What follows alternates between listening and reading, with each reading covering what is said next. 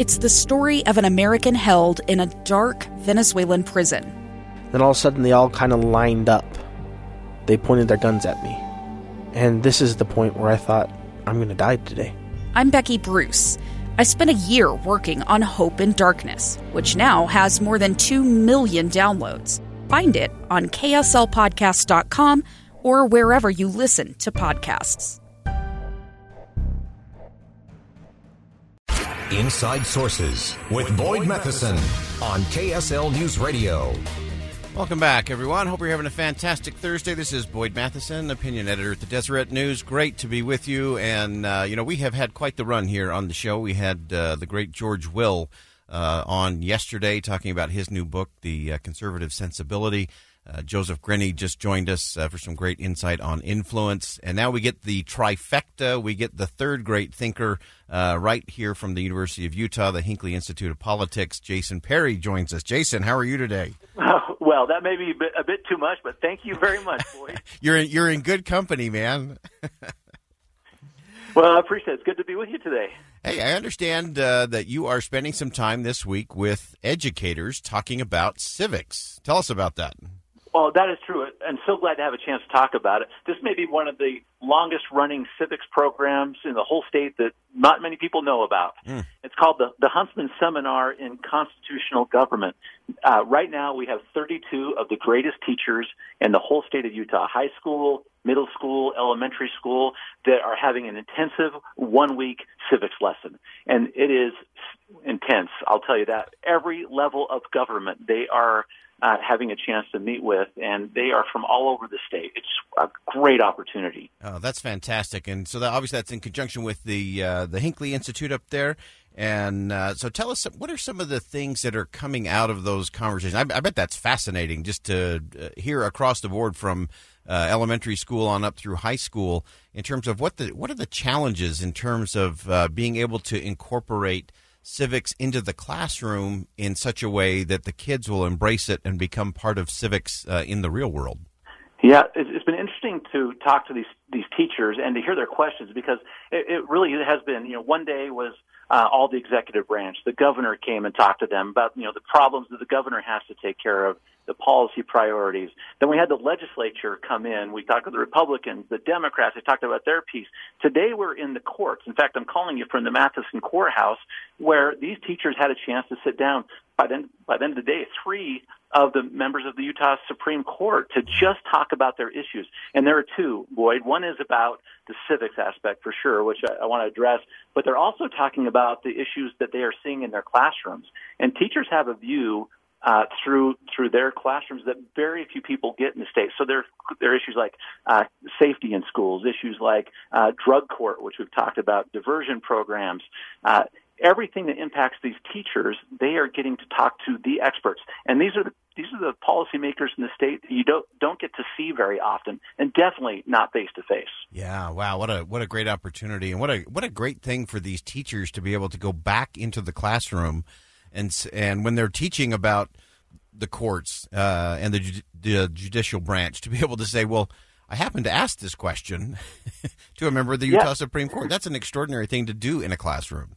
Well, that is just so true. And one of the teachers I just talked to right before I came in to call you said, this is almost like Christmas morning here for me, because I'm going to go back to the classroom and say, I asked this very question of Justice Lee or Justice Pierce, for example, and say, this is the answer that I got. And maybe you hit the right thread, too, I'm hoping, is that every one of these teachers, and these are 32 outstanding teachers, my hope is that every one of them goes to the classroom and they say, I learned from these people, and every one of you needs to understand why it's important and get engaged in the civics process here. Politically, otherwise, you've got to get involved, and these teachers now have the tools to do it. That's so exciting and so important. Often, obviously, we talk about a lot of the political fallout, and a lot of times we're dealing with issues. It's sort of the old story of, do you park the ambulance at the bottom of the cliff, or do you build a fence at the top?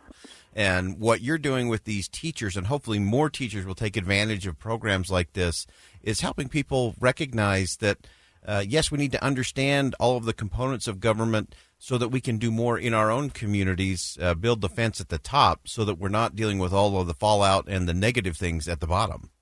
Oh, that is just such a great point. So many things, so many times in the system itself, you see the wreck at the bottom of the hill. But what do we need to do to try to get the guardrails or the fence at the top? I mean, that is kind of a fundamental premise of this seminar we have here. Is there is power in knowing what the levers are and what they're connected to. And mostly out in the community, we say, well, how can I even engage in the process? I want that wall at the top of the hill to protect everyone, but who do I talk to? How do I even start the process? And for many in the state, it's like that's where it ends, because how would you access it?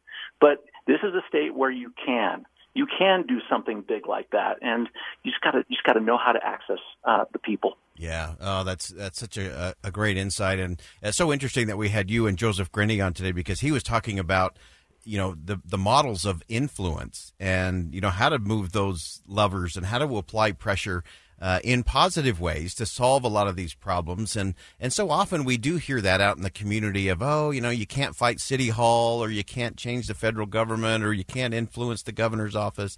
But really you can. If you know what to do and you know how to do it and are willing to do it, everything can change. That is just so true. I think it's really easy to kind of fall into that narrative there that you can't fight City Hall. But the reality is that you can. And we have a great voice with these elected officials as well, even though if they feel so unreachable, every one of them needs us to be able to keep their job in some way. And this week has taught these teachers, but it's taught me yet again that this is a state where you can engage and you will find someone who will listen. The sad reality, though, is oftentimes people just don't, because they think that they can't. Yeah, that's such an important point. And I would say even more so in Utah than a lot of places around the country, you don't necessarily have to fight City Hall. You just have to influence City Hall, and it's being willing to do that, I think, that makes the difference.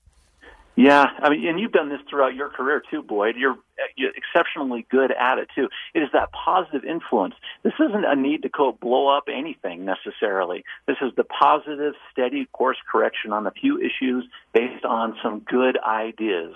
Yeah. You can do it, and you can do it in a very positive way. It doesn't have to be negative like everything seems to be. Yeah, absolutely. If you're just joining us, we've got Jason Perry from the Hinckley Institute talking civics in our schools, how we have that kind of influence. Jason, we got just a couple of minutes, and so I wanted to tap into your political brain, as I always like to do.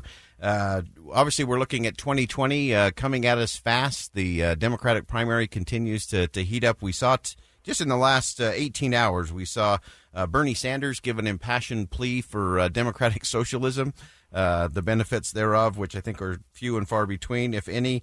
You've got Beto O'Rourke is now trained his fire onto Joe Biden. Will that become the trend? What are you seeing? What are the big challenges for the Democrats in deciding who takes on President Trump next year? Well, the concern anytime you have one party eating their own is that they just destroy each other. And that's what we're seeing right now is throughout the Democratic candidates. It's interesting you brought up the idea of socialism. That seems to be something everyone's talking about. But the next question is, what kind of socialism are we talking about? And even that there isn't some consensus on. It just becomes one of those points that starts dividing. If the Democrats are starting to figure out who the person is they put forward that can beat Donald Trump, they need to try to do some rehabilitation in that area right now, because every single day they're not hurting the Republicans. Right now, they're just hurting themselves, and that is really a difficult thing for them to overcome. All right, and just a quick 30 seconds. What does the president need to do as he looks towards 2020 and positioning properly there? Well, I think the best thing for the president right now is just to let the fight happen on the other side for as long as possible, and maybe even not say anything for a little while. I think that would be the best counsel. That would require probably a triple dog dare of some sort, and maybe a restraining device. But we'll check. Okay, maybe not likely. Okay, all right. Jason Perry from the Hinckley Institute. Thanks for joining us. Thanks for the great work up there with 32 of Utah's greatest teachers talking about civics in the classroom. Thanks for joining us today. Thank you, boys. Have a good day. All right. There you have it. Jason Perry from the Hinckley Institute. Always love to get his insight on these things. All right. That's going to wrap it up for us on a Thursday. It goes very quickly. And we'll be back tomorrow with more. And hope you have a great rest of your day today. Engage, influence where you can, because that's the name of the game. This is Boyd Matheson, opinion editor at the Deseret News. Thanks for joining us on Inside Sources. And remember, as you go out into the world today, as always, see something that inspires, say something that uplifts, and do something that makes a difference. J-Mac is next.